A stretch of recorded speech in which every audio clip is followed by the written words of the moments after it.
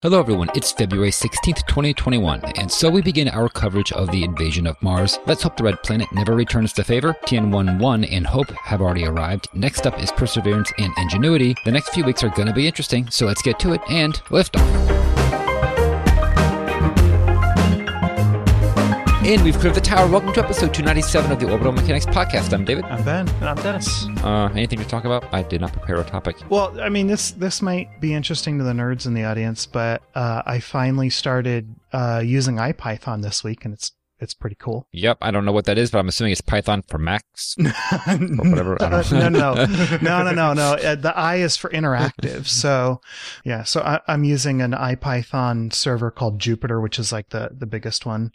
And so what's cool is that you, instead of writing one program that, you execute with a single command, you write chunks of code called cells, and you can execute them one at a time or, in different orders. And they basically act as separate modules almost. But, the reason I'm using it is because my partner was doing some data analysis that, was really labor intensive to do in Excel.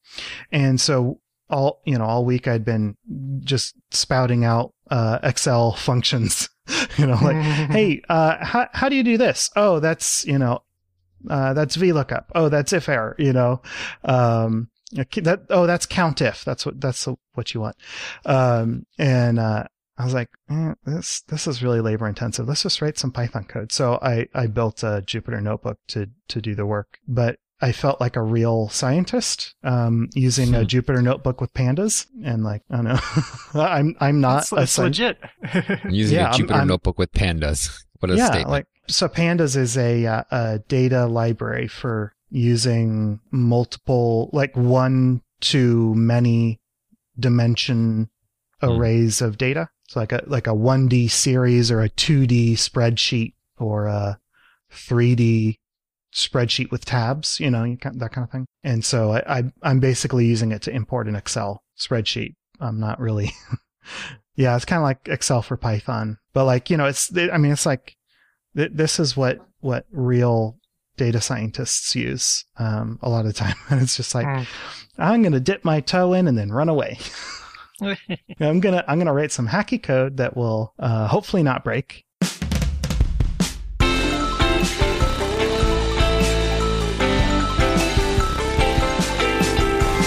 So I guess we're going to talk about Mars. So Mars, Hope, and Tianwen have arrived on the red planet, and there's more to come. So this is like going to be an interesting couple of weeks. So this is the first of it, right? So we have Mars, Hope, and Tianwen. Okay, and we have video of Tianwen. I have not watched it, so I actually don't know what to say. Oh, it's good. I totally have missed this. It's really cool. So the video is sped up something like 30 times, I think, is what I saw our Discord decide on. And so as Tianwen-1 is flying through its very first perihelion, it's burning the whole time. It started its burn, then passed behind the planet and then emerged out the other side. And I don't know, it's annoying because CNSA has not really been very open about what their plans are, but it was pretty cool to see all of the analysis that people were having to do because of that. But yeah, as it's passing through this first perihelion, it was capturing images every 30 seconds or whatever, and they assemble it into a video. And it's funny because Mars looks white, and that's just because, it's not a beauty shot. It's just, this raw camera footage with, poor, image calibration, and, it's all washed out. So it also looks like, I swear I'm looking at, it looks like a little thin bit of atmosphere that I can. Yes, absolutely. Isn't that fantastic? You can see a couple of craters and you can see the atmosphere. And I love camera shots like this where you can see part of the spacecraft. It gives you such a visceral understanding. Well, anyway, so, Tianwen, successfully captured into orbit. And before we talk about that, I wanted to point out that this is, China's second mission to Mars. I think I've seen a lot of people talking about it as their first mission. It's their first solo mission. We've mentioned this before, but they partnered with Roscosmos and had hardware on Phobos Grunt. They had an orbiter, which obviously did not make it into operation. So anyway, they've now captured into an eccentric and equatorial orbit. I don't know if this is going to happen on their first Apoarian or not, but they're going to move from this equatorial orbit to a 96.9 degree polar orbit, and they will do that inclination change before they start lowering their orbit. Mars Express also did it this way. It captured into an equatorial orbit and then did an inclination change, but that was because they were dropping off Beagle 2 before they changed their orbital plane, and that's not the plan with Tianwen. So I don't know why they're doing this. I saw a suggestion on the NASA Spaceflight Forum. Somebody was saying, well, maybe it's safer to do it this way, because if you do an incomplete burn or you're not able to, start up your burn this way, you don't get ejected out into a crate. You don't have as much of an inclination in your resulting heliocentric orbit. And maybe they can pick this initial orbit in such a way that it gives them the best chance to give it a second try down the line, which seems reasonable, but who knows? So they're going to do this inclination change. The diagrams that they've put out show it on the first Apoarian, but I don't know if that's going to be the case necessarily. It seems reasonable. Do you know what that distance is at the Apoarian? So they're going to capture into a 400 by 180,000 kilometer orbit. That's a period of 11 days. And then once they do their inclination change, they're actually going to be moving to 3 different orbits. And I don't know if they're going to do each of these orbital lowering maneuvers all at once, or if instead they will be having some intermediate orbits as they're taking their time. But the 3 named orbits that they have, the first one is their reconnaissance orbit. That's 265 by 60,000 kilometers. So you notice that the Periarian gets lowered as well as the Apoarian. It looks like their capture was pretty high up. So that's a 2-day period orbit, and the reconnaissance orbit is presumably going to be doing a lot of imaging, but that's also the orbit that they're going to be releasing the lander and rover from. Then after that, they will move into 2 different science orbits. The first one is called the scientific orbit, and that's 400 by 15,000 kilometers. And then their final scientific orbit is 256 by 12,000 kilometers. So it seems like they're going to be raising and lowering their Apoarian a little bit. That's assuming that these numbers are correct and that there wasn't a little typo. As far as I understand, if I remember correctly, that you can save on fuel pretty darn well if you do your lowering or raising maneuver at the same time you do an inclination change. Rather than doing that. Yes, that's always correct. However, their initial orbit after their capture orbit, their high altitude polar orbit, has a different periarian than the reconnaissance orbit. That's not true. I don't know what their periarian will be at that point, but we can assume that it'll be the same as the reconnaissance orbit. And then you would expect moving from the reconnaissance to the scientific to the final scientific orbits to all share the same periarian, but they don't. It goes 265, or they capture at 400, then they go to 265, then they go back up to 400, and then they go down to 265 again. I'm guessing that's a typo, to be honest. I agree. That seems like a typo. So we'll see. So after they've gone into the reconnaissance orbit, they will detach the lander, and then they'll go into these 2 different science orbits. We don't know when the landing is going to take place. Before the launch, China said they were targeting a landing on April 23rd. But right now they are citing May to June. And I think there was a brief interview with somebody who said they wanted to wait 100 days before they did that. So that would line up with May, the beginning of that May-June kind of window. I'm sure that Dennis, you remembered this, but I did not remember this. They're going to be landing in Utopia Planitia and presumably starting construction on the shipyards at Utopia Planitia.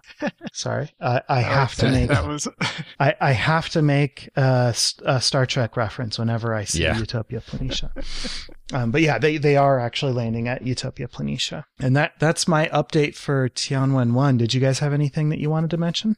I just hope all goes well. Yeah, totally. Right, super ambitious for its first, solo mission that they got the whole kit and caboodle, right? Orbiter, lander, rover. Yeah, I mean, it's been such a great progression that we've been seeing from CNSA. It seems very well thought out. There haven't been a lot of failures. It's just like boom, boom, boom. We're going to do this. We're going to do that. We're going to do this. And fairly, hot on the heels of their awesome sample return lunar mission. Yeah, exactly. They really have got a pace going here. They're clearly going places. So then Mars Hope also arrived at Mars, and I have less to talk about here, but I wanted to point out that they sent back a first image that is, unlike Tianwen-1, which sent back this washed out image that, still has this beautiful view of the atmosphere, and it's, they're capturing this they're capturing the image as they're capturing into orbit. Mars Hope,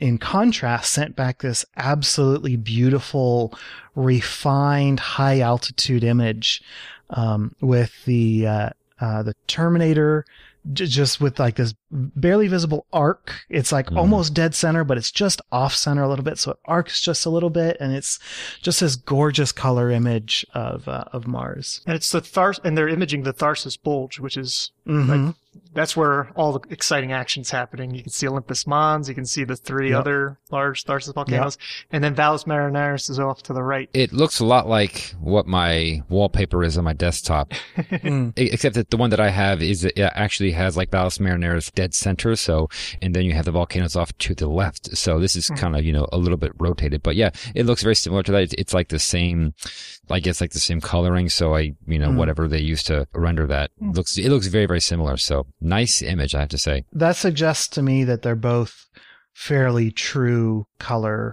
renditions, right? Yeah, if they wind up matching. Yeah, really nice. Good job, UAE. We're all proud of you. You produced a very beautiful image. We're looking forward to more science. But just because I talked about orbital parameters so much for Tianwen-1, they captured, Hope captured into a very high orbit at 25 degrees, and they will be moving to a lower science orbit over the next few months, and just progressively burning down. But we'll look forward to seeing what science they're going to return. Mars Hope is such a fantastic program, right? Because they partnered with the University of Colorado, and UAE is like, okay, we want to not attract scientists to our country. We want to turn our citizens into scientists. We want to increase the education of our population. So to do that, we need to partner with another country. And to partner with another country, we need to do something interesting. And hey, it's just like students who go to college and do like a really cool first year project or something, where they have all these different goals that all align to let them do something really cool and, publish a paper or whatever. And it's just like, this was so cool. Like, it's good on a humanitarian aspect. It's good on a science aspect, and it's good on like an aesthetic, let's look at pretty pictures of Mars aspect. It's just great. Sty in the chat says a majority, the team is majority female, which is very, very cool for any mission, but particularly a country from the Middle East. Really, really cool. So next up would be Perseverance. Well, that's what's coming up. And we'll be talking about that on the next episode, because obviously it's going to be landing just a couple of days after we record this. So, but I guess we can talk a little bit about what to expect. So, kind of similar to the way that Curiosity, we're looking at the same kind of, entry, descent, and landing. Yeah, very, very similar. I mean, Perseverance has got, what do they call them? Not spare parts is unfair. There's a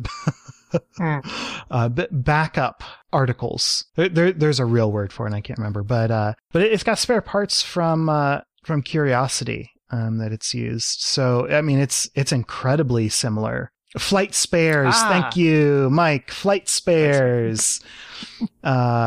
From Curiosity. So yeah, I mean, it's not only very similar to it, it has some things that are identical to Curiosity. And actually, I wrote up some facts here, and I was mainly just focusing on the differences because that's kind of the more interesting way to approach it. So a quick overview of the EDL and entry, descent, and landing. The cruise stage will separate 10 minutes before entry. The chutes will open 4 minutes after entry. So like we mentioned in our interview with Panos Teotris a few weeks ago, there is a terrain relative nav system that will be active during EDL. And that's the biggest difference in terms of the landing. That's the biggest difference from Curiosity. And there are two main things that the TRNS will be doing that I think is very, very cool. So during the final landing, when they're actually lowering Perseverance down from the sky crane, the TRNS will be doing hazard avoidance, right? Taking images, looking for rocks and uneven terrain and being able to avoid it. They may or may not wind up doing a diversion to move to a new landing target, but it would be really cool if they did. I mean, that'd be very satisfying to see that system kick in and do some work. But what's really fantastic is that that's not the first time the TRNS will be acting on the system. It actually is going to be controlling the precise timing of the parachute deployment, which means that if they see something interesting, they can aim towards it, right? So at the very end, they'll be avoiding bad things, but earlier on, they will be aiming towards good things. And just the whole idea of a computer being able to make decisions on interesting science targets on the way in, it is unbelievable. And, you know, it's something that Curiosity has been doing for a while. They have a program that, can, during the drives during the day, it can pick targets of opportunity to take photos of as they're driving and then upload photos. So does it have a set prioritized list of where it wants to land specifically? You know, because it probably already knows pretty well what the landing ellipse will be, right? So it just has to determine whatever inside of that. It's fine tuning. We're talking about saving a couple of days of driving, not, you know, moving to a different side of the planet, you know, like as an extreme example. As an extreme example. Robot Engineer in the chat asks, have they done any flight tests of the software, like using it to land a multi-rotor? It's a great question. I'm sure that they have done a lot of computer modeling. I don't know if they've actually done any physical test beds. That'd be really interesting. Yeah, just to make sure they purge their cosine calculations of negative results. Yeah.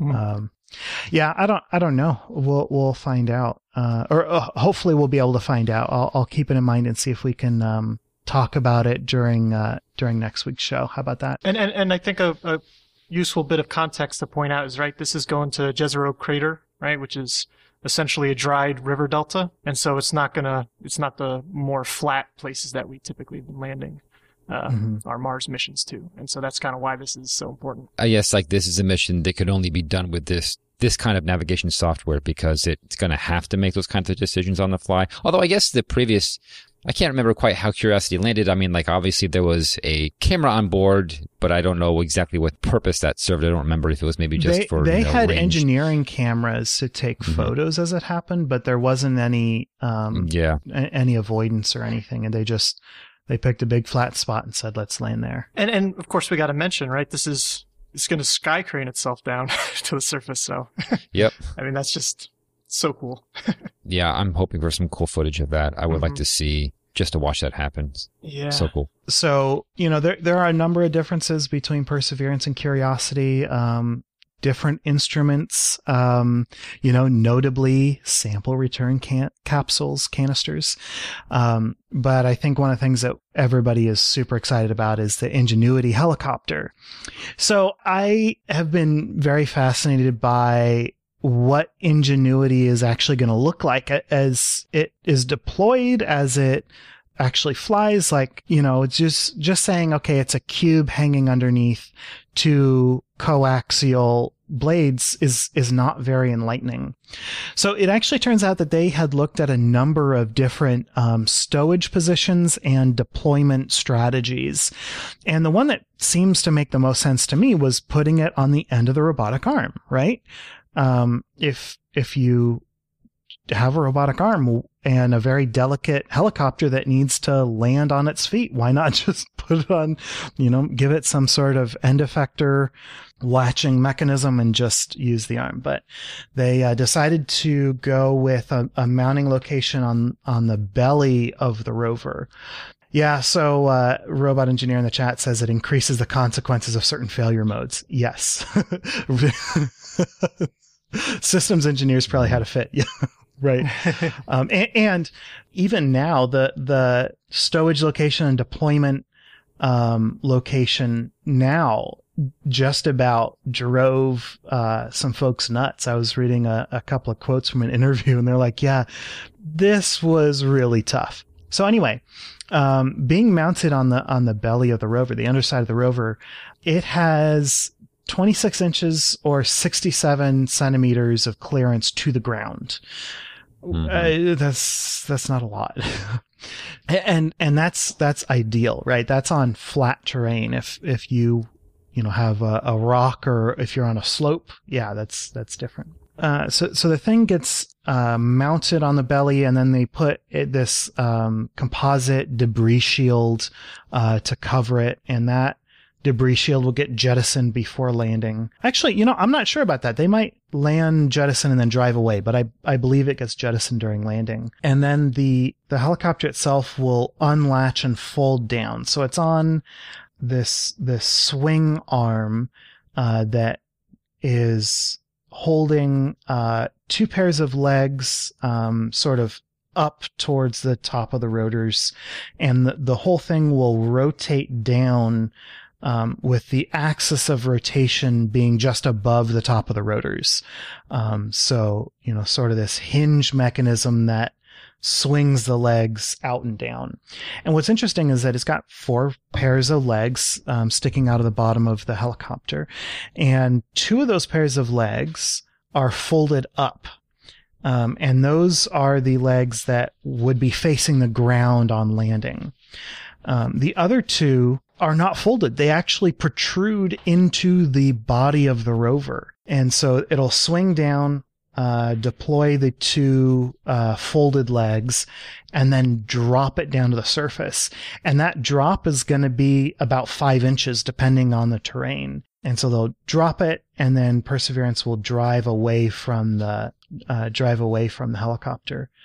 And at that point, it'll begin its 30 sole primary mission. I really hope that we get a long, extended mission. I don't think that there's much of a reason to, because this thing is going to be really like personnel intensive, I'm assuming, just personnel intensive to operate. And it doesn't have that much of a return potential. It doesn't really have any instruments on board other than cameras. So hopefully it proves invaluable as a scout and we get to see it fly over and over. But I don't know. What do you guys think? What are you looking forward to? Well, I mean, I'm looking forward to the images more than anything, because like you said, there's not a whole lot of scientific instrumentation on board the thing. So, and it is, I guess, primarily just a little scouting device. But the cool thing that we get to enjoy from that is just to see those images. But I don't really know what they'll quite look like. But I just love seeing the surface of Mars, especially from, the air. I'm actually more looking forward to just seeing Perseverance imaging Ingenuity. I just want to see it in context sitting on the that's true, yeah. on Mars, And then I guess longer term, right? The idea is that, Sojourner was almost more of a tech demo, a scout that kind of paved the way for, the Mars exploration rovers and the Mars Science Laboratory, and now Perseverance. And so similarly, right, this is just step 1, and then we're going to have, more scientific laden helicopters on Mars in the future. And so yeah, this really isn't even a scout. Like it's a tech demonstration. Hopefully they'll be able to use it like that. But so do you think in the future, and I guess I don't remember if we've discussed it, if there's any future missions that are planned that they'll be landing a much larger helicopter, like significantly to, fly around on Mars. I don't know what the practicality of that would be. I know that we talked about it on Titan, I believe, because that's a much more suitable place to put something like that. Yeah. That thing's like 9 feet. It's just that on Mars, just like given the atmosphere, I don't know how practical it would be to put something large. You would have to have a much larger wingspan. Well, if you want to put a large flyer on Mars, it's much better to go with a fixed wing aircraft that can, do parasoaring, use the thermals to stay aloft rather than the very energy intensive rotary wing vehicle. But would something like that need a little bit of a runway? Totally depends. The theories or the ideas that I've seen that seem really cool is just a parasailer, a paraglider that never lands.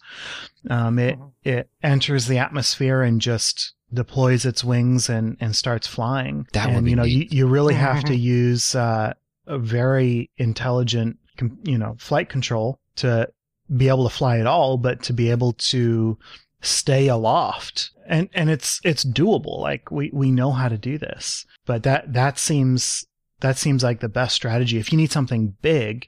But that kind of mission is really for like intensive surface imaging. When you need to image a lot of the surface from the air, that's when you'd want to do that. I don't know. I can imagine, in the future, just, with future landers and rovers having, helicopters that are, maybe just twice the size of Ingenuity, you know what I mean? And just now actually with more scientific instruments on board, you know what I mean? Like, you don't have to have one of these, massive, aerial craft to be able to do, good science from the air, I don't think. And so, but I do love the idea that Sty mentioned in the chat about possibly if you had a bigger fixed wing craft that you could drop it off during the descent to get it going. Yep, that's what I mean by never landing, like not even landing once. Truly airborne aircraft. And also, if you want to go back and listen to episode 280, where we did a downlink with Ella Atkins, and it was a wonderful interview where, she talked a lot about her, research and expertise in autonomous robotics. This is our second interview with Dr. Atkins, actually. And we did definitely touch on, while she's not a part of the, Ingenuity team at all, but she did definitely talk about, some of the things that they would need to be able to handle to be able to fly this mission successfully. And so she even gave, if I remember correctly, some odds of success. And so if you want to hear what those numbers are, go again, check out episode 280.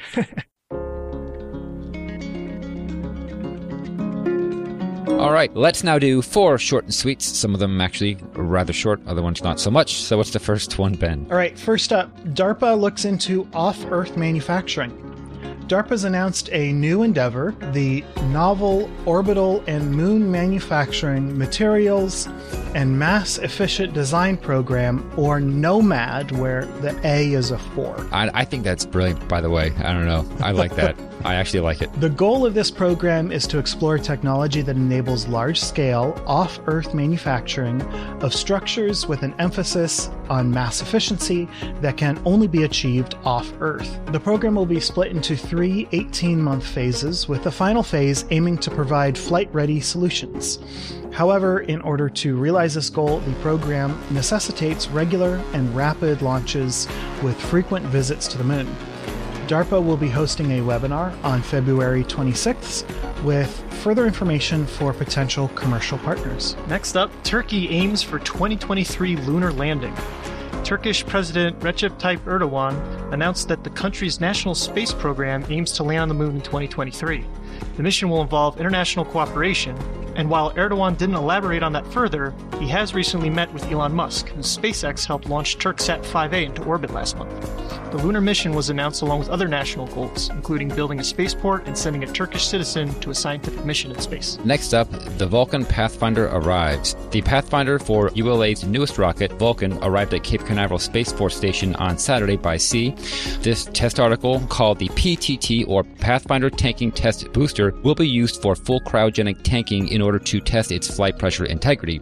and it will also serve to test ground support equipment and launch integration hardware. The booster's two Methalox BE-4 engines were previously used in static fire tests and are no longer flight capable, though according to a ULA CEO Tori Bruno, the booster itself is scheduled to be launched next year with flight-ready engines. And fourthly, doors open at Blue Origin's New Glen factory. Hat tip to Andrew Zandanowitz for emailing this one in. Details are non-existent, but we couldn't not mention that Stephen Smith posted a photo on Twitter of what appears to be a New Glen prototype or test article hiding behind large bay doors at a Blue Origin facility, as a volumetric frame or mandrel is being moved out through the open doors. There's no telling if this is a prelude to upcoming tests, but we definitely hope so. I hope so, yeah. I'm really eager to see something come of that, yeah. Very cool. Okay, stand by. We're looking at it. Questions, comments, and correction burns, and we have two elaborations by a frequent poster, I guess, or a frequent emailer to the show. Two frequent emailers, yeah. So, Andy pointed out that we did not talk about the rough ending, the rough SN9 landing. We talked about a bunch of other stuff, and we didn't really talk about the debris that appears to have come out of the vehicle, and so it was nice to see him kind of dig through that a little bit. I thought we mentioned it briefly, but yeah, I'm pretty sure that we mentioned that, right? We didn't analyze the boom in the way that we often analyze the boom, I guess. Yeah. Okay. Yeah.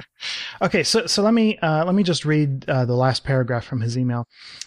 Slow the playback down to 0.25x and look at the 6-minute 20-second mark, and you will see one Raptor backfire, for lack of a better term, and you'll see a piece of debris expelled from the vehicle.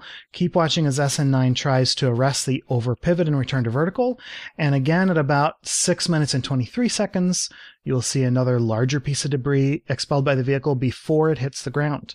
You can see some flames up in the engine bay and around one of the engine mounts at that time as well, which we did mention. So yeah, we didn't talk about the debris. It's something that's not uncommon during, a lot of tests. In fact, I think it might have happened during the SN8.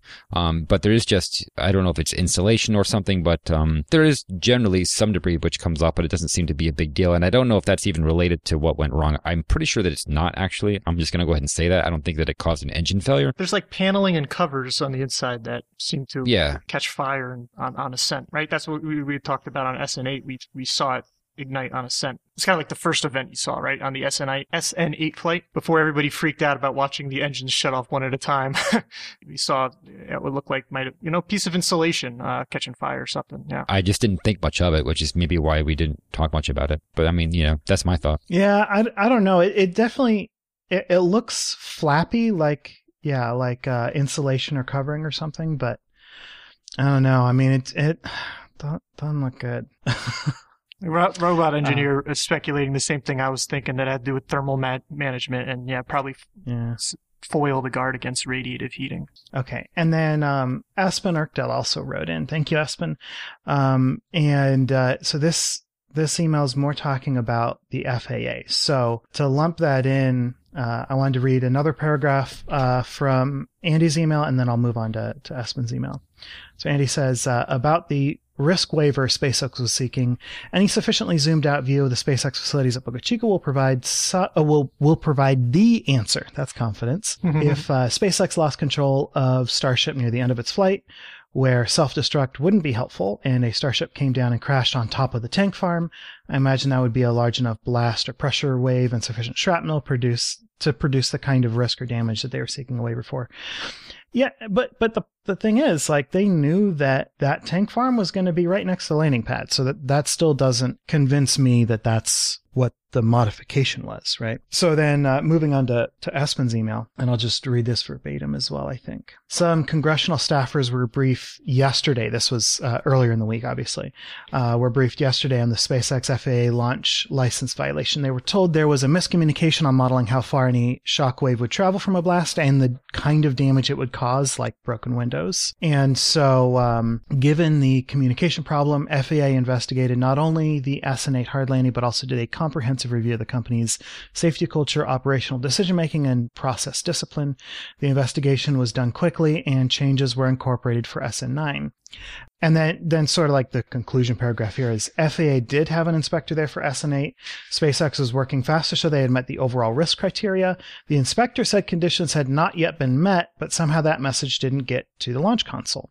So, like, I don't know anything about this sort of process, but something seems off here. The idea that there are two stacking miscommunications that led to this launch violation, that the inspector said no, there were SpaceX employees who received that no message and then weren't able to pass it on to other SpaceX employees fast enough, and the idea that SpaceX had a miscommunication with FAA about modeling shockwave damage. Like, I don't know, man. Like, you know, that's a lot of coincidences all in one place. And I'm not saying that this definitely means that there's a conspiracy and that SpaceX is being malicious. I mean, far from it.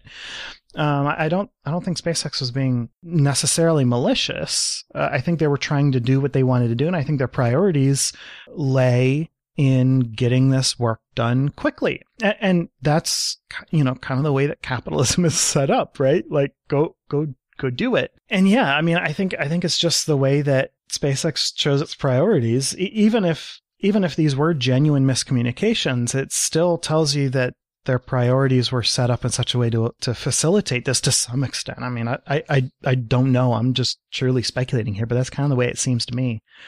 What do you guys think? I guess kind of the same thing, although I don't want to say that SpaceX is malicious, but to me it seems a little bit more plausible that maybe, you know, there was, I don't know, like maybe some willful ignorance, if that makes sense, or, you know, like maybe somebody wasn't really making sure to, you know, pass these, or to make sure that this communication was made. And, you know, it's just, it's that kind of thing where like you have a goal in mind and that's your primary objective. And so other stuff kind of takes, you know, a secondary role. And then before you know it, you've done something wrong that you didn't mean to, but it kind of just happened. But then again, you weren't really trying to make sure that you know, like followed the process correctly. I don't know. That's just kind of the way it seems to me, but that's just an impression. I have no idea myself. And I should point out that what I was reading wasn't coming from Espen. It was coming from Christian Davenport, a reporter for the Washington Post. And I had not seen these tweets. And so it's fantastic to have an extra pair of eyes out there handing some information back. Yeah. So what Espen said was it's still bad that this kind of communication failure is possible, but intent is a large factor in how serious this is, at least in my opinion. And yeah, I agree. I don't know where we sit, I guess. All right. Well, that is our continued coverage of SN9. Expect it to continue as we learn more, but I think we've learned quite a bit so far. But yeah, thank you, Andy and Espen, for writing in. We really do appreciate it. Yep. And with that, we'll move on to This Week in Spaceflight History. And we have just one winner. So I guess that was a really difficult clue. The winner is the Greek, and the clue was potato in the tailpipe, which I think is a great clue and also a challenging one. Yeah, and the Greek also had a wonderful answer because his tweet included, rather than a potato in the tailpipe, but he included the infamous banana in a tailpipe from Beverly Hills Cop. And the event was the 22nd of February, 1990, and it was the launch of the Ariane 4 Flight 36, or V36. And so I'll talk a little bit about that. And so this strap yourself in, because this is quite a ride. This is an amazing story. And I think, I mean, I had heard it referenced before, but I had never heard about the details of it. And so we'll have in the show notes the spacereview.com has an amazing article that details it with the title "The Cloth of Doom," and it's by Francis Castanos, which is just I recommend just reading that itself, because he writes it in a very engaging kind of narrative style, and it's just very fun to read. So first, the run-up, okay? This is an event in February 1990, but the previous October, so October 17th in 1989, there was an earthquake in California that set along this unfortunate series of events. And this earthquake damaged the Ford satellite facility in Palo Alto. Now, that's, not Motors, but Ford Aerospace, which ultimately evolved into Space Systems Loral, which now I believe exists under Maxar. And so they, had been building this Superbird B. Ford Aerospace was originally owned by the Ford Motor Company, though, wasn't it? Was it? Oh, that's cool. I didn't know that. Yeah. It was a division of Ford Motors. No kidding. I thought it was just a name. Thank you, Ben. Mm-hmm. That's wild. Yep. I guess that was kind of a thing, too, those conglomerates. I mean, my old man worked for General Motors, but he worked for like the financial, like they had their own bank and financing wing. You know what I mean? And it's just like they really did go into a lot of stuff. In particular for space, like when the space era started, like it was such a fast transition to a completely new set of technology, and we just didn't have companies that were already doing that kind of thing. And so pretty much everybody in heavy industry was called upon to send us to the moon. So yeah. So so I mean, keep that me learning that in there, that's fine. So Ford Aerospace is working on building the Superbird B, which is a communications satellite that was ordered by a Japanese company. This earthquake damaged Superbird B a bit, which was going to essentially delay its launch, and ultimately put Ariane flights 35 and 36 into conflict. And so they basically, in order to kind of keep to a better schedule, they swapped the payloads between those flights as well as the boosters between those flights. So there was a Spot 2 that was going to, I guess, fly on flight 36, but it wound up getting bumped up to flight 35. And similarly, some boosters from 36 were brought up to 35 as well. And so about those boosters, right? So this is an Ariane 4. And so in the SEP plant, which is a French, company that was, actually building, the first stage in Les Mureaux. The name of the first stage on Ariane 4 is a L220, and it was being completed. And this one's serial number is L407. So I'm going to be talking about the L407 and another first stage called L408. Those will be important in this madness that happens. The first stage consists of 4 Viking engines. Okay, at this time, so this is the fall before the February launch. A Boilermaker was working on on the Viking engine D. One of the 4 engines in the core stage. And it had a 44 millimeter steel coolant tube. And, as this Boilermaker was working on it, evidently, they had trouble connecting 2 pipes as shown in the plan, related to this, this cooling pipe. I guess there's a heritage of Boilermakers doing this where he pulls off his shiny red handkerchief, okay, and basically sticks it in the pipe as a warning / reminder that there's a problem. This was, he was encountering this problem on a Friday. He, knew that he was going to come back on Monday and try to fix it and finish things, but, he put this bright, shiny red cloth in there to make it very clear to himself as well as his supervisor that there was an issue. Well, this Boilermaker falls ill over the weekend, and a colleague replaces him on Monday. And for whatever reason, that colleague does not see the red cloth and is able to connect the pipes without incident. They just nice and easy. So there was something going on there.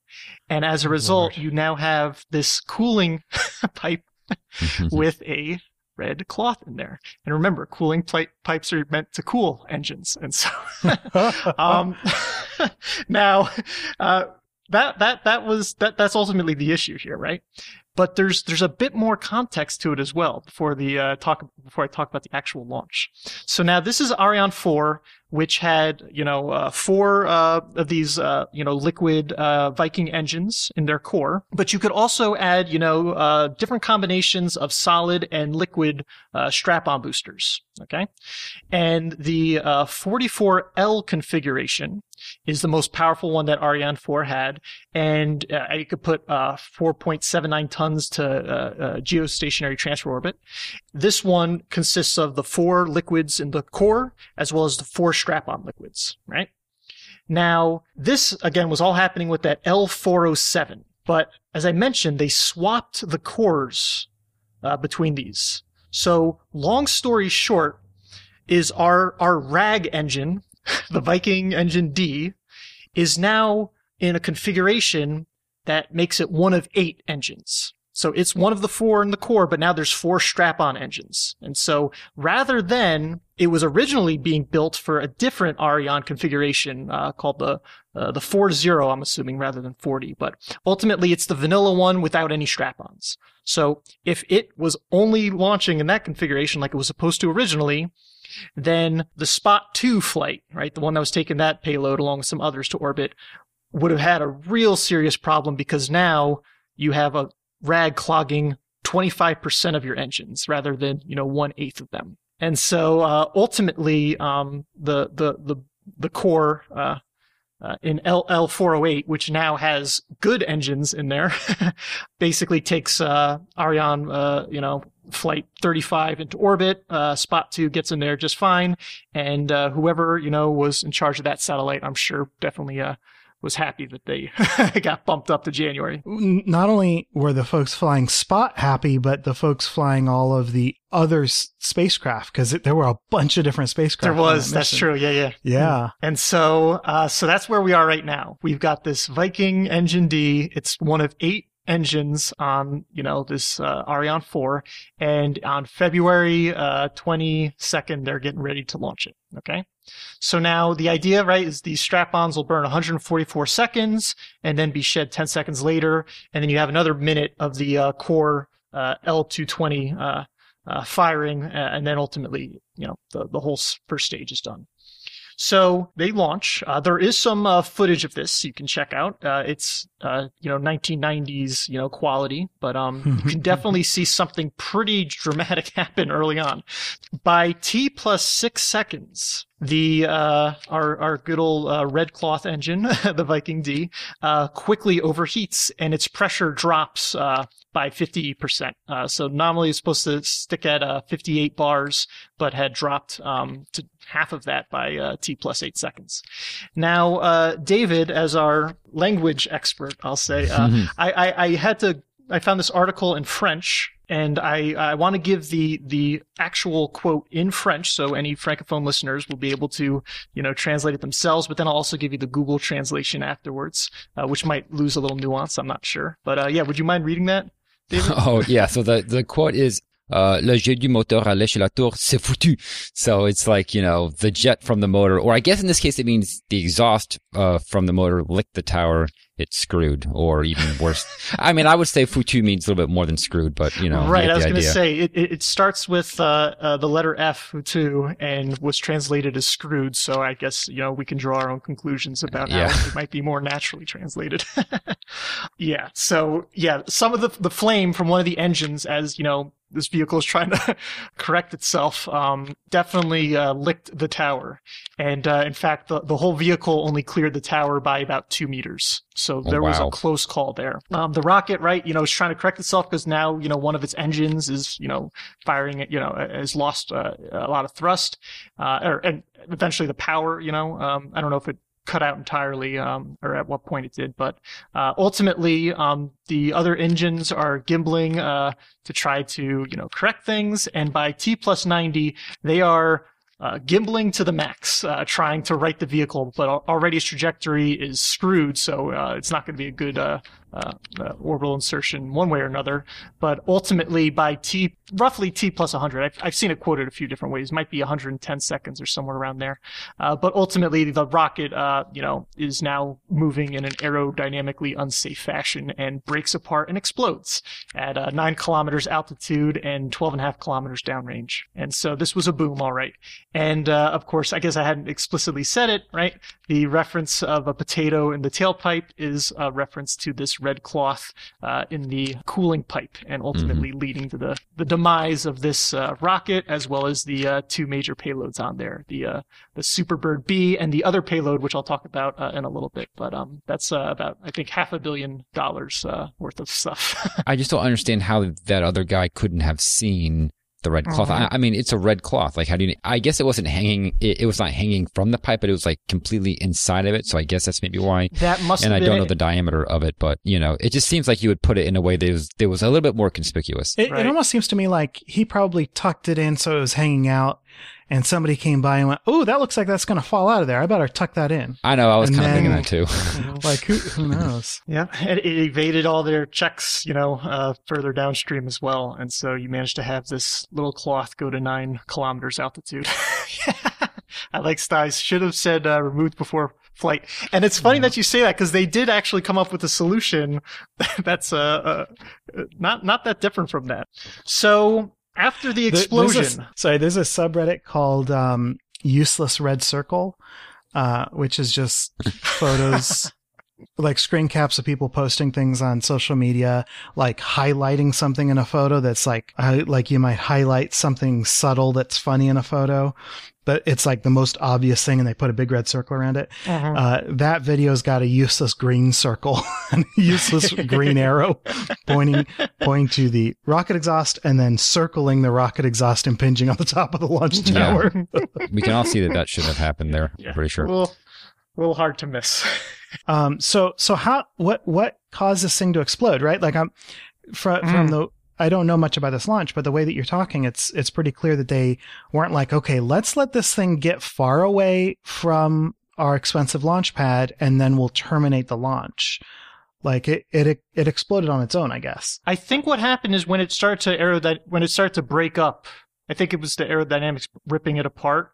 And then that basically triggered an explosion with all the fuel it oxygen lost control. Yes, yeah. Sorry, that wasn't clear. So that's why that T plus 90 was, when it was gibbling to the max, it couldn't correct anymore, and it was still going even more off trajectory. And then that got it 10 seconds later to the point where it broke apart and then exploded. The first 2 stages were nitrogen tetroxide and UDMH, and then the third stage was a hydrolox. So what happened after the explosion? Well, 350 pieces of debris were recovered while they wanted to, basically do the post-mortem and figure out what went wrong.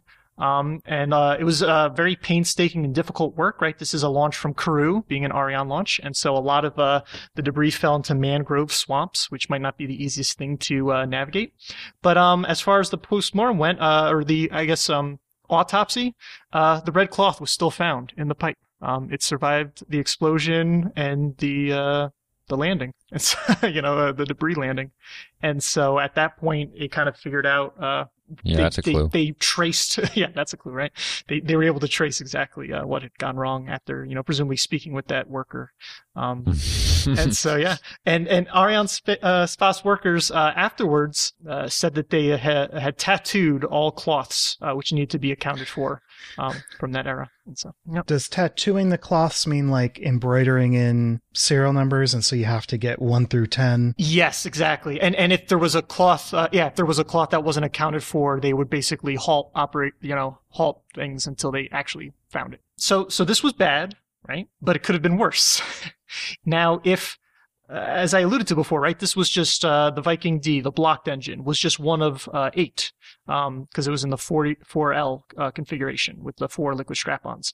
But if it had flown in the 4.0 configuration, with that tight of clearance, when you still had 7 functioning engines, if it had flown in this 4.0 configuration, it probably would have hit and destroyed the tower, And right, having the first two stages with nitrogen tetroxide on board means that you're going to have a nice BFRC, a big effing red cloud, which happening right at the tower. Right, that's definitely going to contaminate that area big time. In addition to just destroying the equipment. And so I do like the chat discussion that's happening in our Discord about since the cloth survived, did somebody frame it? It's been many days since we left a cloth blocking the tube in a rocket. So and then here's even more surreal madness that happened here. Now, the second satellite, right? So I talked about the Superbird B. I didn't talk about the second payload. So, right, this was going to geostationary ultimately, right? And so the second one, BS2X, was a Japanese communication satellite. They had a backup. Okay. And so they lost this one because of the blocked red cloth. So this backup launches the next year, 1991, on an Atlas Centaur that also explodes. And they go back to track why that rocket exploded. And I can imagine this being its own, This Week in Spaceflight History. So I won't go into too much detail. But ultimately, the culprit were small plastic scouring pads that left enough particulate matter to block the turbopump. And so both of those satellites, the original and the backup, were cursed enough to be on rockets that exploded due to really kind of silly errors. And so this link, the Space Review, that article is just, he kind of keeps referring to like kitchen equipment and things like that. And so it's just surreal. Small things being left inside pipes is just never good. And it happened twice. Like, what are the odds? That sucks. Yeah. And so, I could read one line in this, story, from the Space Review article. Here's the quote, here's a quote. By this point in the story, so this is after we've learned about the BS2X's twin also being destroyed.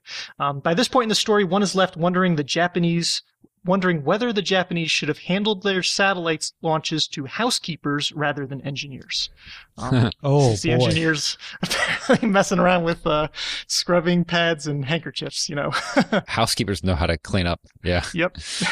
And so in any event, that is your This Week in Spaceflight History. That was an interesting one. Oh, it's wild. So, David, next week is the 23rd of February through the 1st of March. Do you have a clue for us? Yes, the clue for that is next week in 2002, European cars may be small, ... If you think you know what that clue is in reference to, give us a tweet with the hashtag #ThisWeekSF and good luck. Good luck, everybody. All right, so moving on to upcoming spaceflight events now. We got 5 different things. Some of them launches, some of them not. So what's the first thing, Ben? So first up, a Progress. This is Progress 77. It will have already launched by the time the show comes out, but you can still catch the rendezvous and docking. That's going to happen on Wednesday. The coverage on NASA spaceflight begins at 12:30 a.m. Eastern, and the docking is scheduled for 1:20 a.m. Eastern. And also on Wednesday, February 17th, is a Falcon 9 Starlink launch. And so this is Starlink version 1.0 -L17. This is a long delayed one. It's going to be another batch of 60 satellites. Should be the 20th, and a batch that's being sent, and it's been delayed 8 times.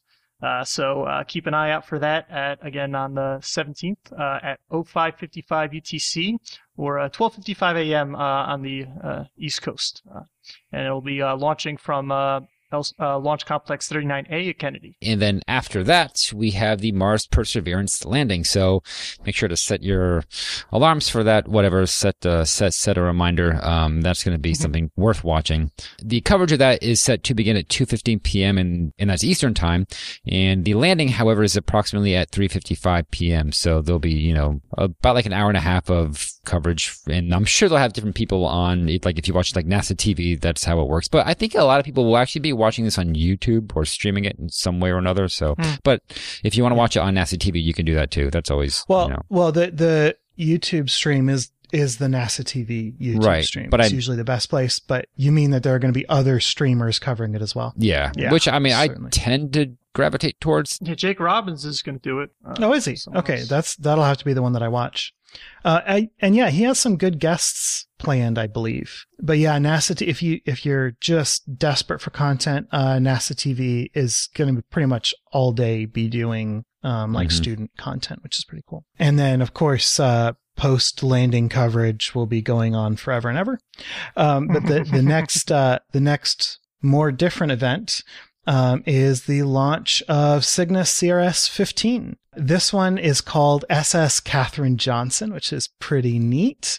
And they're calling this CRS-2 NG-15 because it's I think the CRS-2 indicates that it's the second CRS contract. That's flying on an Antares 230 plus. Yeah, I'm going to say 230 plus.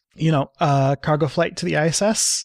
Beautiful little futuristic stripped down looking spacecraft, not futuristic and shiny like Dragon. That launch is going to be happening again Saturday at 17:36 hours UTC. And finally, a few days after that launch, it will finally reach the space station. And so that will happen on Monday, the 22nd. And so coverage of the rendezvous and capture will begin at 3 a.m. on NASA TV, with the captures scheduled at 4:40 a.m., those times both in Eastern Standard. All right, so those are your upcoming spaceflight events. So let's deal with the show then, and we would like to thank Ronald Jenkins and Tim Dodd for our music. We record live on Sundays at 9 a.m. Pacific, 12 p.m. Eastern. Thank you so much to our $5 and up Patreon supporters for joining our recording sessions and helping us make correction burns on the fly. If you want to support the show as well, please leave us a review wherever you listen, or visit theorbitalmechanics.com/support for our Patreon campaign, affiliate links, and other resources. For more information on this episode, such as show notes and other links, visit our website at theorbitalmechanics.com. Be sure to check out our store for mission patches, t-shirts, and hoodies. You can join our Discord for free during social distancing. Check our Twitter or Reddit for links. We're Orbital Podcast on both, and you can talk directly to us by emailing info@theorbitalmechanics.com. All right, that's it. We will see you next week on Orbit. Until then, later. Goodbye, everybody. See you.